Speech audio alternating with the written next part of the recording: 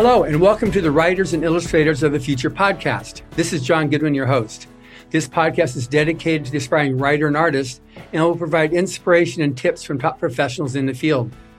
If you've been listening to this podcast or are new to it, I thank you very much. I would also appreciate if you took a moment and followed it on whatever platform you use to listen to your podcasts.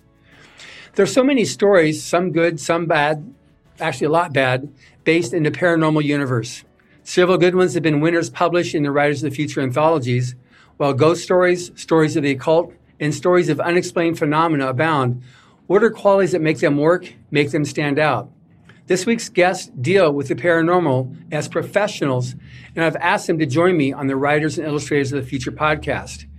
We met when we were all co-hosting the Science and Beyond show with Joe Montaldo, and we immediately became great friends. Michelle DeRocher has been professionally and actively researching the unexplained with her area of study focused primarily on malevolent hauntings and potential non-human attachment or infestation. She is considered one of North America's leading researchers and is highly versed in many subject matters within her field, including UFO studies, cryptozoology, folklore, and legends. Amelia Pisano is nicknamed the Psychic in Stilettos. I love that. Who has worked many cold cases, active missing children's cases, and active murder cases, helping law enforcement, families, and individuals find their missing and loved ones. Amelia is also currently working as the remote viewer medium for Canada's Most Haunted. Michelle and Amelia co-produce the very popular radio show, The Outer Realm. Welcome, Michelle and Amelia. Thank you so much for having us. Thank you. It's a pleasure. It's an honor. Yeah, this is great because we've never addressed this in the Writers of the Future podcast. And I always try to do something a little bit different that gives more insight on how to do different types of stories. I've done, we've had people with the Westerns because there's a lot of science fiction Western. I've had the person that teaches the master's program at Johns Hopkins University about biotechnology, because there's a lot of stuff that was science fiction. But in science fiction, and more appropriately, fantasy, there's so much that gets done with the paranormal that when this opportunity came up, I thought, oh my gosh, this is so awesome. So I'm so happy you both agreed to be on my podcast. So I guess first of all, and you can both answer, I know since you're both Canadian, you're going to be very polite and not talking over each other, which is awesome. How'd you both get involved with paranormal? For myself, I've had abilities, I think, most of my life. I remember having many experiences as a child, which is pretty common, but I professionally got into it in 2004, and it's been going steady since then. So it sort of came to me, let's just say. And I guess when your calling comes, it comes, and you just either embrace it or you just walk away. I chose to embrace it. That's great, Michelle. And what about you, Amelia? I come from a line of mediums and psychics, and from my mother's side. Actually, my great-grandmother was a holistic healer, but I've told this story before, she was shunned by the Catholic Church because of her methods and looked at as a witch. So that was something that we didn't talk about, and it wasn't taken very lightly when I came out of the closet, so to speak. I've always had these abilities. I've always been told to keep them to myself. And in many experiences over my lifetime, but in 2011, I had a surgery that later ended up with 3 NDEs, and that just caused it to just stay very, very, right in front of me and constantly tapping on me and saying, we have to do this kind of thing. It was like a door opened and everything just rained in on me. But since then, I started just by looking up on the internet to understand my abilities a little bit more, because I didn't have anyone to guide me, because my mother didn't want to even talk about it. And we had a family member who was abducted when he was 12 and he was murdered. And that was the reason why I went into working cold cases and missing children, was because I felt like I had these abilities and I didn't do anything with them. And that was my goal, was to honor Christopher. Wow, that's very, very nice. So on the, I guess what we're doing here on this is, because the people listening to this are aspiring writers and artists, there's books that do it right and books that don't do it right. And sometimes the books people more associate with the movies. So any books or movies that you found that deal with these subjects better than others, or movies if it's not the books? Either one? I always let Michelle go first. Michelle go first. See, we're so polite. We don't even know when we're supposed to talk. It's difficult for me because I've been doing film and television and radio and been doing print for 18 years. So I've turned down as much as I've done. And I've got probably 4 pages of media credits to my name. And it comes to a point that this is an industry that's very difficult because it is not easy to be credible in this field. Mm-hmm. When you're looking at television, there's a lot of, well, this is the platform that we want to use. This is how it has to be. Everybody sticks to it. All the TV shows stick to this one criteria, and nobody is afraid, or nobody wants to move from that criteria. Right. This is it. So you really have to look at what sells. I think the movie that inspired many people would have been The Exorcist, which many people don't realize was based on a true story. And it was of a young boy. So, and again, it's all theatrical, the head spinning, things are going on, and just like, good grief, scared people to the point where they were throwing up in the aisles at the theater when it was first released. When realistically, the story, as horrific as it was, exorcism took place, I believe it was like something like over 8 weeks where they would do it, like, let's say a couple of hours a day through the rituals. And he stayed in a hospital wing that was, Catholic church. And the priests were always there. And like, it's not what you see. But I think that movie got things started for a lot of people. And then came Amityville Horror. Yeah. The Exorcism of Emily Rose. Like, there was always something to just keep amplifying. For me, anyway. Yeah. And you, Amelia? Thank you. For me, I would have to say, because I didn't get into this side of the paranormal until I actually met Michelle, which was hilarious. If I could take a minute to tell that story, there was actually an auction to spend a night with her, and the money, not the night with her, but you know what I mean, like the evening with her. and the money that I bid went to the Central Ontario Animal Rescue. So it was for a really great cause. When I saw that, and it's funny, how everything is synchronized, right? You're meant to meet certain people like us, on Joel Montalvo's show with you and Emily. I wasn't going to be on the internet. For some reason, I opened up my Facebook and the newsfeed, and there it was. And I'm like, I remember I watched her on TV all the time, and I just loved her. And I remember the first time I saw her on television, my daughter was little, and I was a stay-at-home mom. And I said, one day I'm going to meet her. I just know it, that knowing inside. It's part of what I do.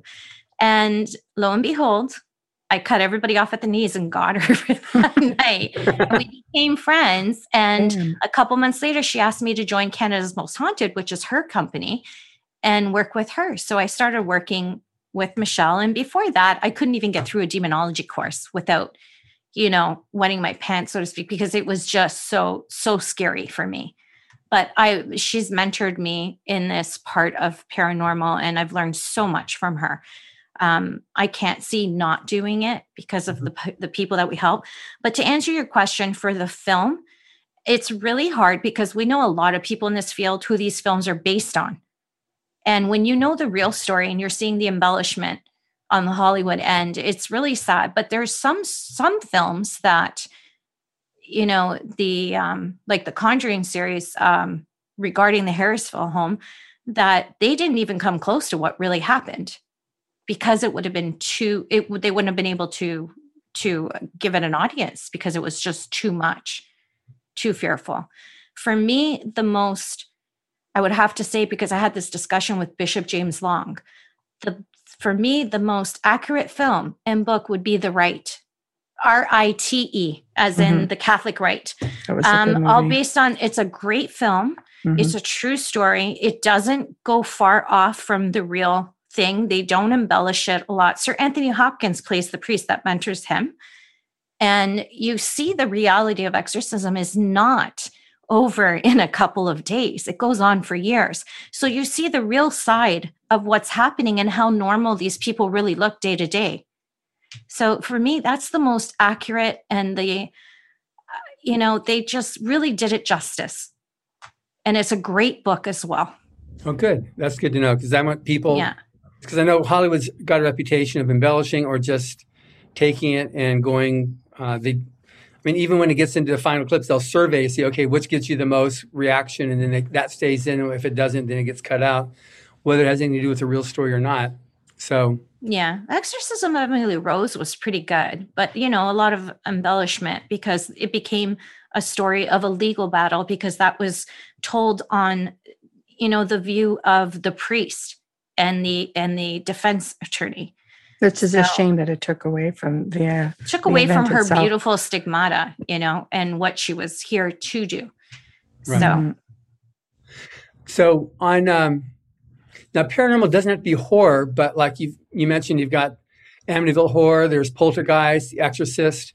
They tend to push it in the direction of the either the macabre or something that's actually gruesome or is scary. But it doesn't have to be scary. I mean, The Sixth Sense was eerie, but to me, that wasn't a scary thing. It was just eerie, and it was interesting the way it ended. That little twist that, like, whoa, sort of like Fear, which we'll talk a bit later. It's just like you didn't see it coming. Maybe, but I definitely didn't. No. But there's the fact that so much of what is paranormal is pushed more in the horror side. Does that give it a bad rap, the whole subject matter of paranormal? I think so. The paranormal is a very wide range of things. For me, the movie that best describes it is the movie The Others with Nicole Kidman. Probably one of the best films ever made with respects to giving you just that little bit of suspense, but making you think. You're dealing with, a house of spirits. And you don't realize it at first. At first, you think you're just dealing with this mother at wartime, trying to protect her children. And you have these characters just sort of coming into the story. And you see how it's unfolding. In the end, you really don't see it coming. You're like, what? It's a great film. Realistically, it's the mother, in the end, comes around a table of seance. Like they're having a seance, trying to communicate with her. And they're basically saying, she is the one who didn't get, she was dead. The children knew it. They were communicating with these paranormal researchers who kept coming to the house, and she thought she was haunted. So you think you're dealing with a family in a haunted house, but it was flipped. They were the spirits. Researchers are trying to draw them out. They had other spirits coming in to say, without they're being delicate with her, basically saying, look, this you have to get going. Like it was just so well done. And many, many cases are just that. They're very benign. But when you're looking at film, benign doesn't necessarily sell the same way as that fear factor. And like on all the shows I've done, there's only one word they're looking for, and that's demon. I could answer the one question with 6 different answers, to which I do. Okay, but it could also be this, right? Yes. Can you just say it? All right. And it's always the one they use. And I'm thinking, the whole world must think I run around screaming demon, where I'm pretty much the other way. I'm really big into no, psychokinesis. You're stressed out. You're going through this. You're going through that. The role of paranormal researcher doesn't have to be scary, but it does have to be respectful. You do have to be versed, because you're dealing with people with different religious backgrounds, maybe different mindsets. You might be dealing with somebody with addictions or depression or anxiety, or you almost have to play counselor. There's a lot more to it. Right. That makes sense on that. And it's with respect to somebody writing stories, because a lot of the ones, I'm not really big myself on horror, although because the number of guests that I've had, because I always like to read a book of any author so I can be more familiar with them before I do the interview. So I've been reading more, but I don't like the slash and gash. I don't like the stuff where it's just the end is a dystopian ending. And I understand the fact of evil. I mean, you don't need to have paranormal to have evil. And sometimes the real life evil is just as bad, such as paranormal. But for somebody writing a story now, there's I guess there's a right way to do it and a wrong way to do it. Just between both of you, from what you've experienced it, and now we're talking about writing, because Hollywood script writing it's its own league. It's its own, I don't want to call it a league, it's its own thing. Yeah. Mm-hmm. But on writing a short story or writing a novel, things that work and things that don't work, in your estimations, and then we're going to get into how a person can actually find out about stuff too. So what do you think? What are some examples of things that have worked and things that have not worked, and things that you have read or if we need to watch as well? Well, I'll let Amelia take this one because I took the last one. That's okay. Thank you, Michelle. For me, one of the most difficult things to watch, but it was a great story, a great film because it was a true story, and it's Michelle's favorite film as well, is The Entity. But because she was raped through this film, it was horrifying to sit through and watch. Violence, slashing, it doesn't do it for me. It doesn't do it for most people in the paranormal. They want to know the stories of the spiritual side. They want to know if there's something on the other side. It's not necessarily what's coming at you, and slicing you up. Those slasher films are not paranormal. They're thrillers. They're violent. As an empath, I can't sit through them personally. I think an audience wants to believe that there is life after death, and that's what they're searching for. They want the spirit connection. That's why Sixth Sense did so well. They want to know that everybody wants to feel like they have some ability, some gift that gives them hope. It teaches them how to open up their third eye. That's what people want. They want to be able to see themselves in there, and they want to learn. For me anyways, I want to learn more about the spiritual world, and I want to understand more about different world religions as well, because it helps you understand the paranormal. And Michelle has taught me that, not everybody believes in demons. So how do you deal with a family that's being haunted or, tormented, but their faith doesn't believe in demonic? Then what? That's why you call Michelle. So, And history is important. You can't understand. If I were writing a book, I would choose a location and I would delve into the history of that location, because it would give you an idea of why is it haunted? Who was there? Who could be haunting it? You have to have that for us in our field is how you set the stage. Yeah. What happened there? When we're researching an area, the first thing we want to do is learn about the history of that area. You want to look at the geographics of it. You want to look like, is this house, for example, built on loads of quartz or limestone or anything that could amplify EMF? You have to understand the basic science of some of this. There really is more to it than that. But again, yes, religious backgrounds, everything. You're dealing with the people. What matter the most when you're researching, if you're looking to help a family, is the people and what they're all about, as well as who the spirits could be. You just don't go in like a cowboy shooting up the place. You got to get an understanding of it. Yeah. But the best way to always start is the location and what could make that location so significant. Maybe it's not the house that's haunted. Now, you made a comment. You used the term EMF for people that aren't familiar with that. Electromagnetic field, which can be caused by, the circuit board in the house or the panel, the electrical panel, hydro wires. There's a lot more to it. Oh, yeah. So, waterfalls. And that's what's part of the equipment that you bring in. Is, stuff that general contractors would use. It's not all, fanfare and blinky lights. And a lot of it is really, exactly. It's not like that. Proton pack and let's go, Eugene Levy in my backpack and, there's your EMF meter. And that's what electricians use. That's one of them. That's the K2 meter. If you live by an airport, you're going to have tons of EMF because the planes, that's how they ground them. You do have to know a lot about that. And I think that writers should stick to the true story.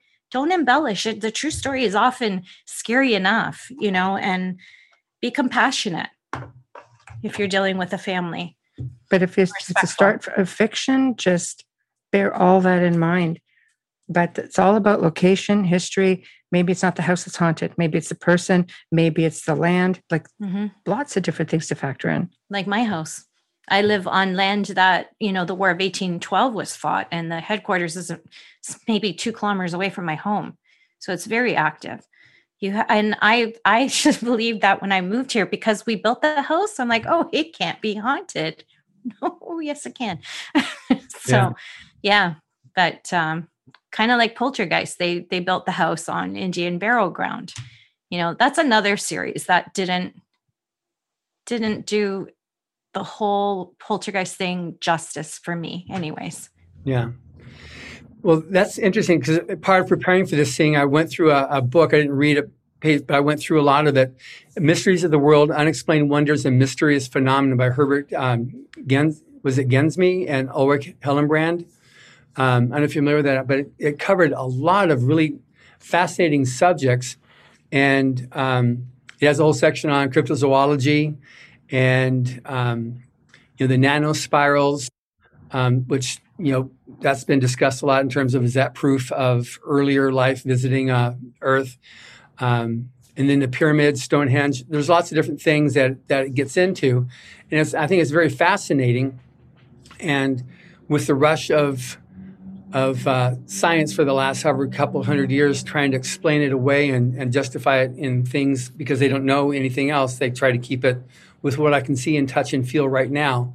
That's the only thing I can explain it. I think it makes it very open to a lot of interpretation.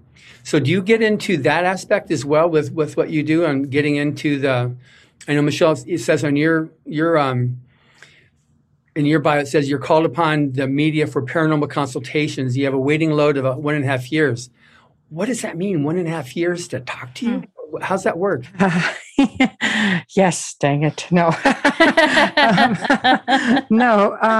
Well, I consult on a lot I have for years on TV shows, because they basically want to know, okay, so I've worked on some from start to finish. How do you, get the concept? How do you bring the concept through?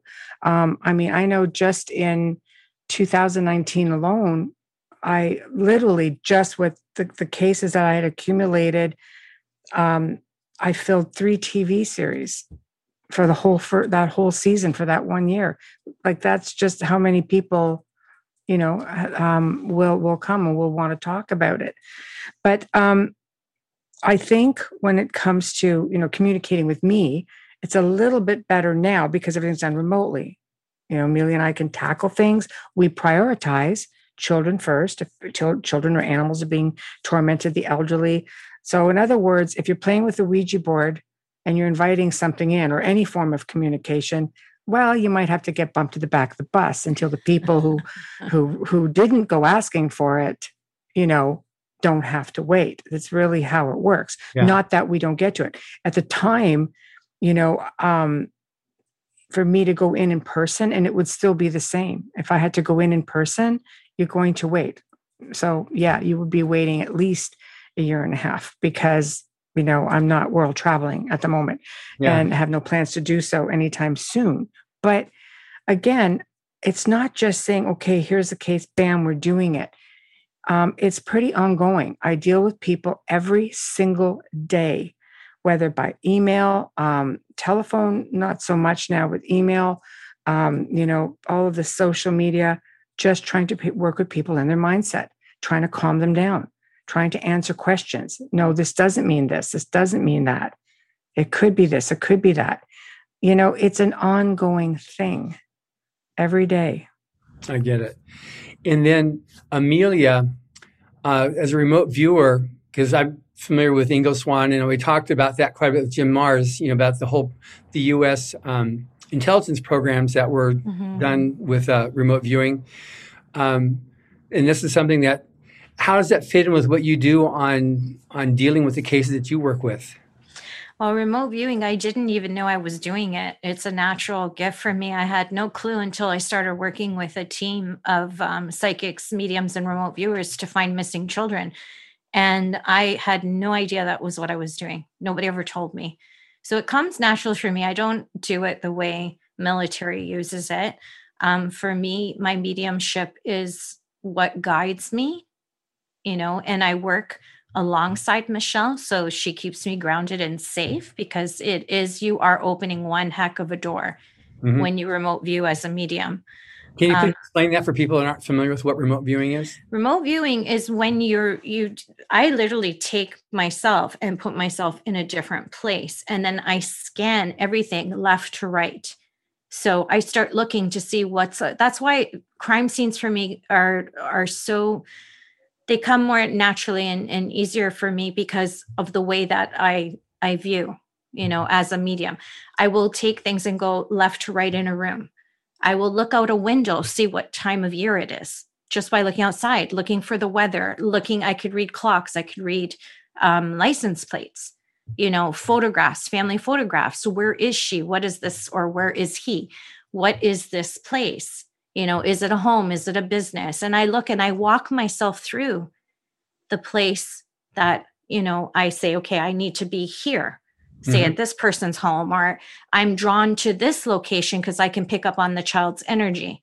And I automatically, I don't even know how to explain it. I'm just there. Right. Energetically, I'm just there. And it's so important.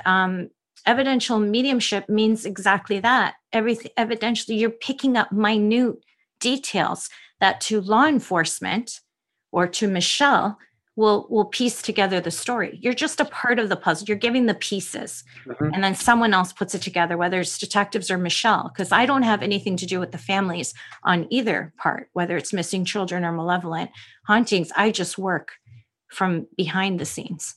But it is very different. I'm not working with numbers. I'm not working with maps. Well, I do work with maps for some things, but not with numbers, not longitude, latitude. I don't write anything out. I just go there. I get it. So, what's been like some of your most interesting cases? Without naming names. Yeah. Because of the NDAs signed. That's expected. That would be. Yes. The big cases with the younger children. It amazes me at how much money has influence on law and justice. That's something that I saw very clearly.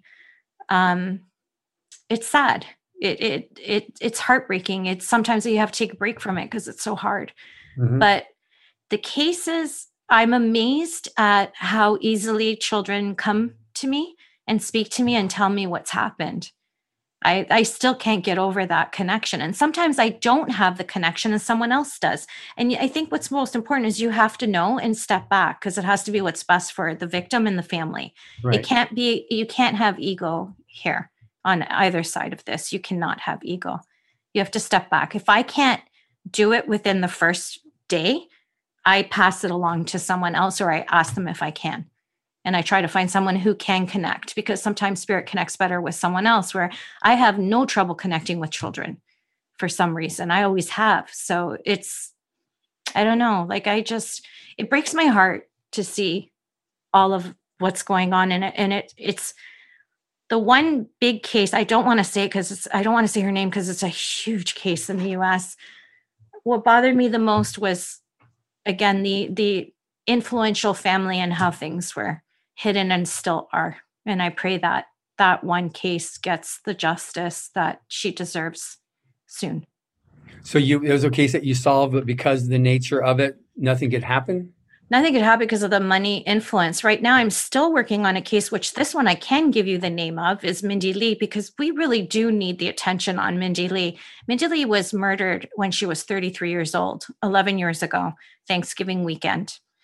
And her daughter was left in her truck. It was by someone who she knew, and it was covered up by the Woodland Park Police Department in Colorado. Now, the officer who investigated is being investigated. He's no longer with the police department, and we're trying to have her body exhumed. There were cover-ups everywhere from how she was killed, when her body was found, and all the way to the autopsy, the way it was done. The funeral home didn't keep paperwork. As far as I know, that's against the law. The embalming, there was all it was covered up so that we couldn't get the evidence off of her. They lied and said she died of hypothermia. Her body wasn't even there hours before or days before. They found her a few days later. She had red pants. You can't miss that in the snow. Mm-hmm. So there's a lot of corruption in that case, and we're working really hard to have her body exhumed. And I've become friends with her mom, Vicki White, who is boots on the ground for any child that goes missing. And she's raising her beautiful granddaughters and has her first great grandchild, which wow. Mindy would have been a grandma right now. So yeah, it's heartwarming that she took. I'm so impressed by Vicki because she took this tragedy and turned her energy and her focus around to help others. That's what impresses me most. Yeah. So now, which is amazing, and that's a good story. Now, for someone who's a writer who wants to be able to address this area, like I said, of paranormal, how do they go about getting it correct? Because sometimes you can sit down, well, this is how they did it in this movie, and this is how they did it in this, my favorite TV show, and they're going to go off in some weird tangent, which may or may not touch upon the reality of it. How could a person actually properly research it to get it right? Do you want that one, Michelle? I would say, they have to decide on where, for example, they want to set their story. I think one of the most, I've had some phenomenal cases through the years, mind-blowing, really. But I think one of the most memorable, fun places for me is Hoia Baciu Forest, which is the most haunted forest in the world in Romania. So let's just say, okay, your writer's like, okay, I'm going to set the scene and I'm going to make it in this place. I can comment on because I've been there. Mm-hmm. Well, there's a lot to do with this place. The history is vast. Not only can you find most of the information online, but you can speak to the locals. The locals near this area are very, very open to talking about it. Some of them will warn you, oh, don't go up in there. Others will be just like, oh yeah, you'll be fine, but people in that area, catch UFOs, for example, over the top of the mountain all the time. If you go in there, the trees are all bent out of shape and it's insane. There's no animals, at least not near this circle has all the commotion. There's a bit of a droning or humming sound in the background. You don't see anything in the vicinity of the circle. No squirrels, no birds. You'll see insects. Nothing really grows in the circle aside from grass or weeds, but there are no trees there. And it's perfectly round. It's said to be Romania's Bermuda Triangle. So there's a lot in history as to why it was named the Hoia Baciu Forest, due to the shepherd and his 100 sheep that went missing. 16,000 years ago, there were people who lived up there. You really have to dig. The history will set the stage for the story, because you can take your character and easily drop it into this place with a multitude of different scenarios. Yeah. So this is an example. Yeah. No, that's good. So that actually helps a lot, because I know that people are always asking, okay, what about, how do I do this? How do I do that? And a lot of people come to the forum as well for Rise of the Future for advice. And this is going to be something that nobody's got, this type of expertise to be able to lend to aspiring writers. Now, I'd asked Amelia, but now I'll ask you, what's been your most interesting, or some of your most interesting cases? Well, I could probably think of two right off the bat. One was in a place in the western part of the province, and the location was an old Edwardian 3-story house. And it was just infested with things. It went on. The original family had so much trauma there, which led us to think, no, this is very land-based. All the members of the family, for most part, either was met in death. They lost 3 of their children. 2 was a crib death. 2 was found, they'd been pushed down the stairs. There was a widow's walk there to which the wife had been pushed off. The husband was allegedly found hanging. It's crazy things. And I would go to investigate it because we had filmed there. The first day we went to film there was for ET Canada at the time.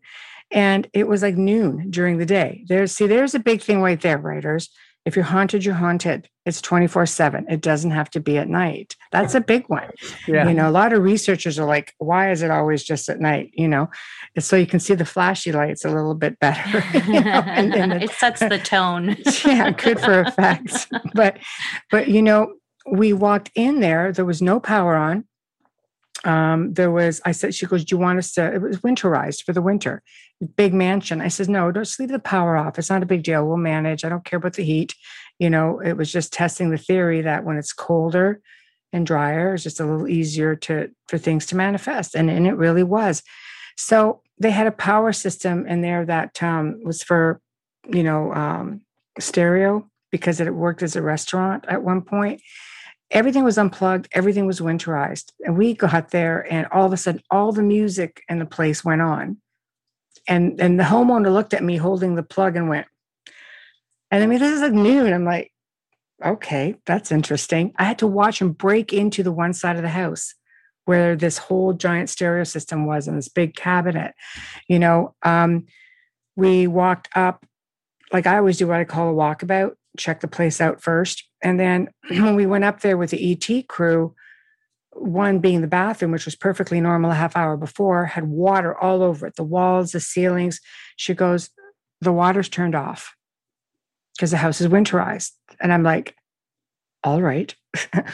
And the thing that got me is, my sister came along to help on that investigation because she's like, oh yeah, ET, I want to do ET. I'm like, all right, whatever. Here, just hold this and stand there. Make it look like you know what you're doing. But what was interesting is I was in another room being interviewed separately. And when I came back, we had a camera guy there. They had a bunch of, their people standing there. They were staring at a giant flat screen TV that was unplugged, and an entity, which best would be described as this little golem type thing, who's all hunched over, this little reptilian looking dude. And he crouched through, he came across the screen, stopped like this and went and looked at everybody. And everybody, I walked into a room of people going, and I'm like, what'd I miss? And they're like, this thing happened. And that was it. And all of the equipment had gone down. Nobody captured it, but there were 7 people in there who saw the incident. Wow. Things would follow me home from there. The house used to call me. Oof. I've probably got like 100 hours of stuff just from this house. You could pick up the phone and I'm hearing all this growling on the end of the phone. It's like, all right. So I think that's probably the most memorable. I should say so. I was probably the only one having a good time, though. I don't think anybody else was. The worst feeling is the first time you hear one of them call your name. Yes, that's hard. That is the worst feeling. That's hard. And you never forget that first time. You honestly don't forget it. So how's that going then? Clarify that, please. Where you'll hear a demonic call your name, whether it's an investigation or whatever, if you even on the phone, or we've done sessions together that you'll just hear in a growly voice them call your name. I've got a lot of recordings of that. My name has been tossed around quite a few times. And the first time it does, it puts a sinking feeling in your stomach. The house I was just talking about, she was on the phone with me one day and she goes, I just have to go drop this letter in the post. The postman's coming up the walk. I said, okay. I heard her put the phone down. Then I heard all the dogs go crazy and I heard her go down the stairs. So I knew there was no one else in the house. Something picked up the phone, started this raspy, growly like this. I'm going, I had never heard anything come through a phone before that. Even though I've been at this a few years at this point, I never heard anything like it. And basically said my name, called me a couple of unmentionable for radio names. I was so mortified. The best I could come up with was like, yeah, potty mouth. That's the best I could freaking do. It was potty mouth. Seriously. After that, I'm like, that's the best I can do in this moment of. Yeah, that changed as we went along, but it was just like, all right, that's what it's going to be. Yeah, it was great.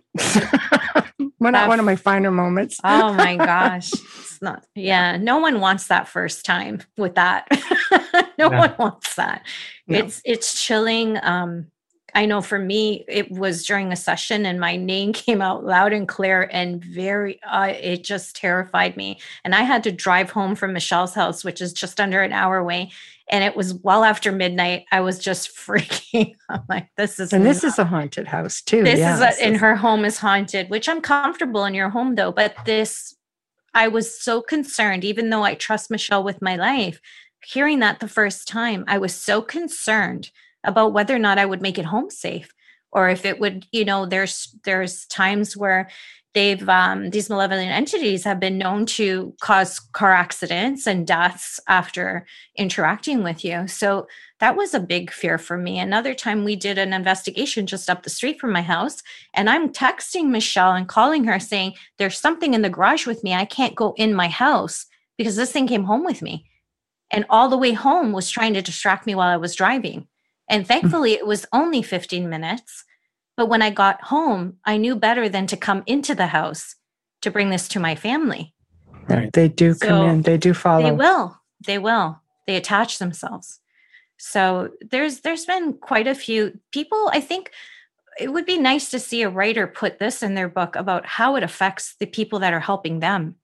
And their families. Yeah. And their families. I mean, Michelle's had horrific experiences. With things following. Yeah. Wow. Now, do you ever get into the other things like I mentioned, like the cryptozoology or the pyramids, Stonehenge? How does that affect you? How do you work with that? Oh, pyramids are great. I was in the pyramids many moons ago now, but I wasn't in the field at the time I had my experience there. So I went into the pyramid, and of course, just kind of got to speaking with one of the guards. I don't want to say at the time that, here's $20 kind of thing. And it's like, okay, here's access that nobody else gets. Thank you. So I took said access, spent said 20 Egyptian dollars, which is like a month's pay or month's rent for a lot of people at that time. So anyway, I went down on my belly into this chamber, like came up, popped my head up, and there was a spirit man there. And that was an eye-awakening experience for many reasons, because I come out in this place and there's somebody staring at me. I'm just like, I'm going to die down here, and no one's going to know I'm here because I just paid my way into this little creepy place. And you can't run back out. You can't. I had to crawl out on my belly. So, but I looked at him, and he's looking at me like how I'm dressed, and I'm looking at him going, I'm like this. I'm like, huh? Look at you, look at me. What's wrong with this picture? One of us doesn't belong here. I'm trying to explain to him that he's deceased. And he basically looked at me and said, no, you're dead. First, it was a language I couldn't understand. And I went, English, please, because, which kind of lends to the theory that there isn't a language barrier. And he went, you're dead. And I thought about it, went, maybe. Maybe it's all reversed. I don't know. I'm like, all right. And I just went back up, had a look around. It was just a small burial chamber that was unused, and went back up and thinking, okay. But the energy of these places, I've been to many of these types of places, in my travels throughout the world, and power spots, as we call them, old temples. When I travel through Greece, the old temples are everywhere. In fact, a lot of these, the churches built over top of these temples, because it has to do with energy. They are powerful places where things can easily manifest. It can affect you. It can affect, spirit activity is usually, people go there and have amazing experiences because it's so strong. Wow. It's interesting, just as a side point on this, in a series of books that Owen Hubbard wrote called Mission Earth, he actually makes a comment, because there's a lot of stuff in there, and people that are scientists, engineers, have found a lot of stuff in his books that they've been able to take to heart. But one of the comments he makes about the pyramids is that little microscopic black holes are put in there, and that's an amazing power source, that they use that for harnessing the power of the black holes inside these pyramids. And that's why it's so powerful. And that's the Bermuda Triangle. where it sank is one of those instances where it's a black hole. There's a sunken pyramid there. So it's just interesting how he talks about that, just the whole subject matter, which he addresses considerably in a lot of his other writings too, just what would be considered to be paranormal, but is actual fact just what happens when you have spiritual beings. Metaphysical. It's just yeah. There you go, metaphysical.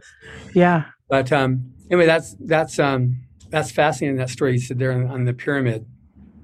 So you do that, and then have you been to like Stonehenge or tried to deal with Loch Ness or Yeti or Bigfoot, or because you're up there in Canada, the Great White North? I mean, come on. You guys got more Bigfoot than we do. We're not that Great White North. We're very Great South. I'm sure Joe's got one in the swamp. He's got the skunk ape down there in the swamp near his place. But no, I haven't been to Stonehenge. It's actually not that easy to get close to anymore. I have visited other power spots and temples. South of France is like loaded with them. Most people can walk up to it and not even know it. Others might be just having phenomenal experiences, and they wouldn't necessarily attribute it as to why they're experiencing that. But getting into cryptids, we do have a lot, up here. Of course, I think Bigfoot is the most common. I've been given stories from, clients forever about it. Have I had a personal experience with one? Not that I know of, but when I think back, I have been on hikes where I've heard like tree tapping and, different sounds. And we've had people on our own show recently who study this exclusively, who played recordings. And when I hear these recordings, I'm like, I am like almost pretty darn sure I may have heard one or two of these sounds, but you wouldn't attribute these sounds to these large primate type beings. It's almost like a siren in the woods of beautiful sounds. I'm like this is actually a beautiful sound, So I think people have experiences that they don't realize they're having. And for me, I'm thinking I was one of those people when it comes to Bigfoot. I get it. And what about yourself, Amelia? I've never had any of those experiences. You won't find me in a forest. I'm just saying. I'm the girl on the beach with the cocktail. There are sea creatures. Yes, there are. And I do snorkel and I dive in that. But I love the water. I think it has a lot to do with being Pisces and being a medium. It's very cleansing. But I've had experiences in places where I never thought I would, but never cryptid. Always old churches. The older the church, the older the country, you're always going to experience something. You may not realize it, but you will. You will. There's just too much energy left behind not to. What about like the castles in Transylvania? That now that you talk about old and that type of, so how does that fit in with this whole subject matter? Amazingly well. There's nothing better than setting the stage for a story at an old bloody castle. And they're all haunted. For people to say, oh, there's nothing here. Never mind. Whether it's residual, just leftover trapped energy, whether there are spirits there in visitation, or whether they're grounded. People don't understand that stone itself absorbs energy of every type, and they have different sounds themselves. There's a place in the US, I can't even remember the name off the top of my head, but they're called the Singing Stones, and you can tap them, and they're musical. They're beautiful. They do amazing things with energy. So of course, over, thousands of years or hundreds of years, that's going to absorb all kinds of stuff. And it's not uncommon when you're dealing with any place that is that old and has seen that much history, that you're not going to end up with some kind of specter somewhere. Transylvania is just like, I think I visited probably four different castles there, and they're all said to be active. And you walk in and you just start buzzing, and it's like, oh yeah. One of them, the people had broken in at one point, or an employee let them in to do satanic rituals. So you walk in that area, you're just like, what's around the corner. And it's just like, man, So yes, perfect place to set the scene for a story. And possibilities are endless, especially in Transylvania. And you just hit home for her. And that's a great point that you made about how they let someone come in and do satanic rituals. You don't realize how much energy is left behind just by tourists. The fear that's created when they go through, they leave that imprint. So it just keeps feeding and feeding and going and going. So the more you visit these places, the more active they're going to be, but not necessarily from the former residents. Could just be energy that was left behind. Exactly. That's also a good point. So these are castles with, hundreds, if not thousands of years of energy and war and deceit. And, people who could afford to live in here. And these places have stories to tell, and they're usually back in those days, not necessarily kind. They're always under siege or trying to be under siege. You have servants, you have just torture, you go into some of the torture chambers in these locations. That's true. And that's true. You walk out here just thinking, oh my gosh, it drains you because you just feel it all. Yeah. Wow.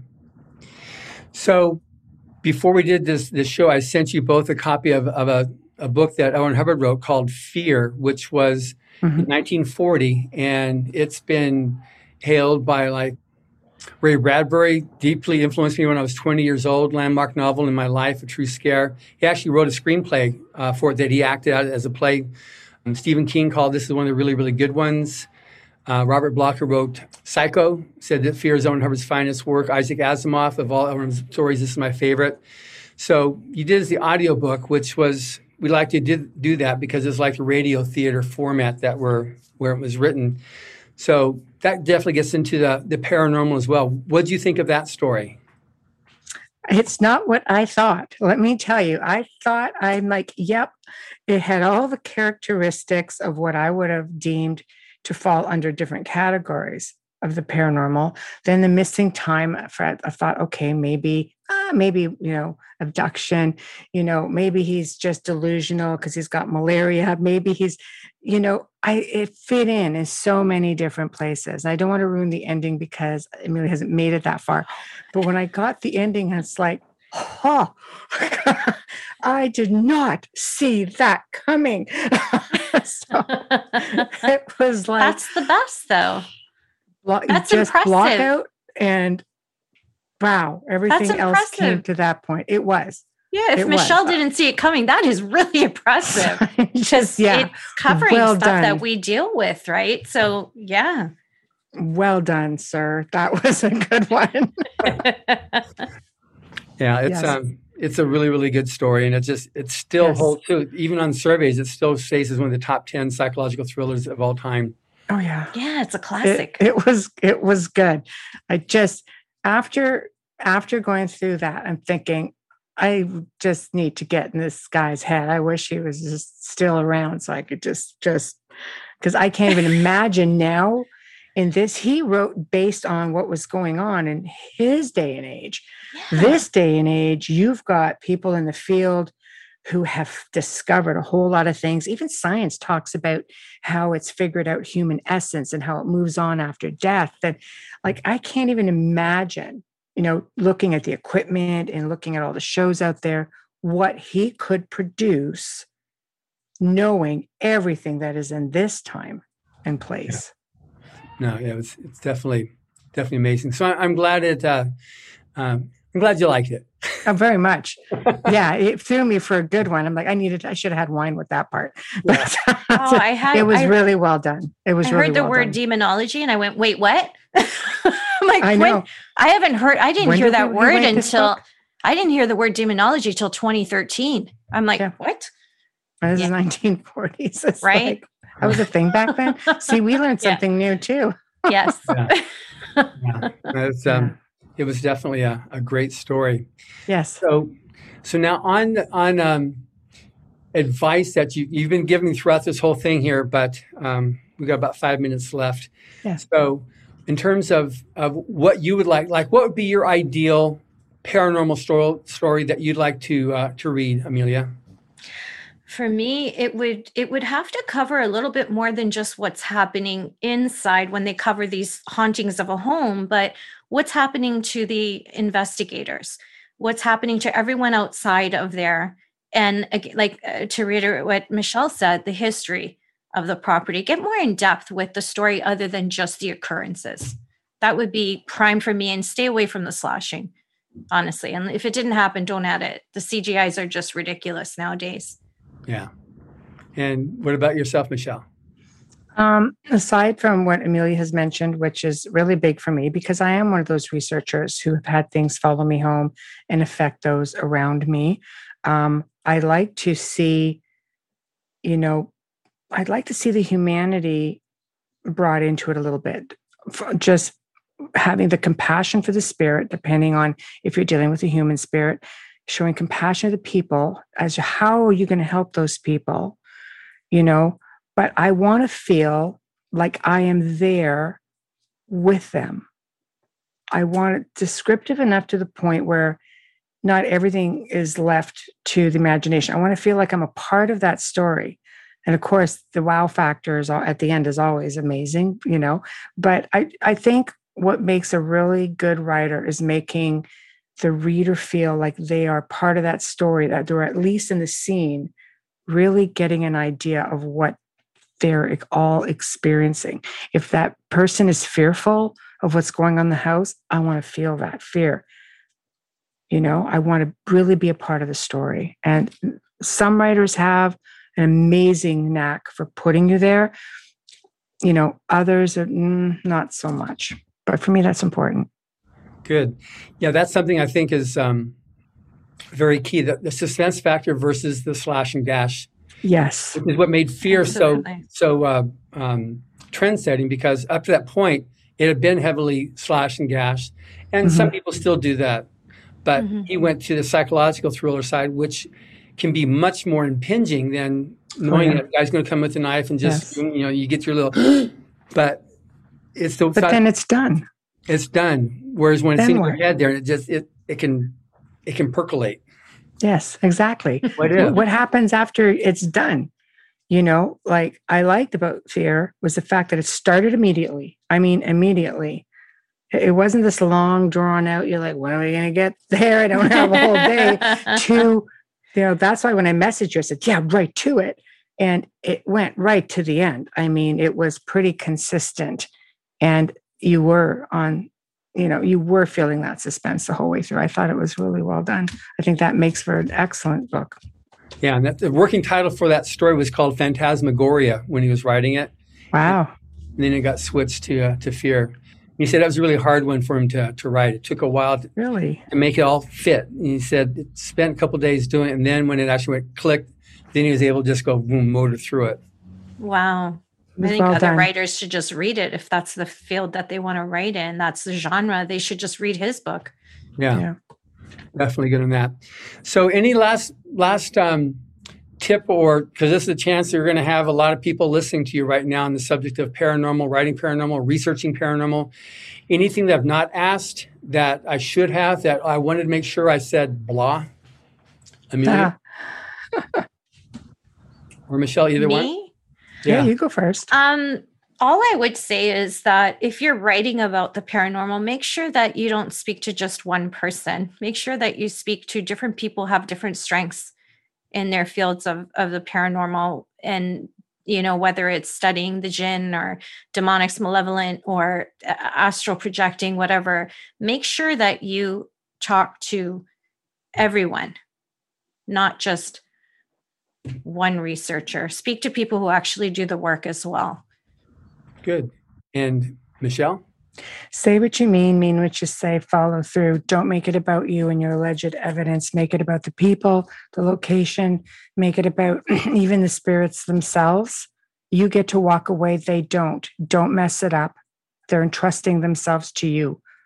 So be diligent and govern yourself properly. Amen. That's my info.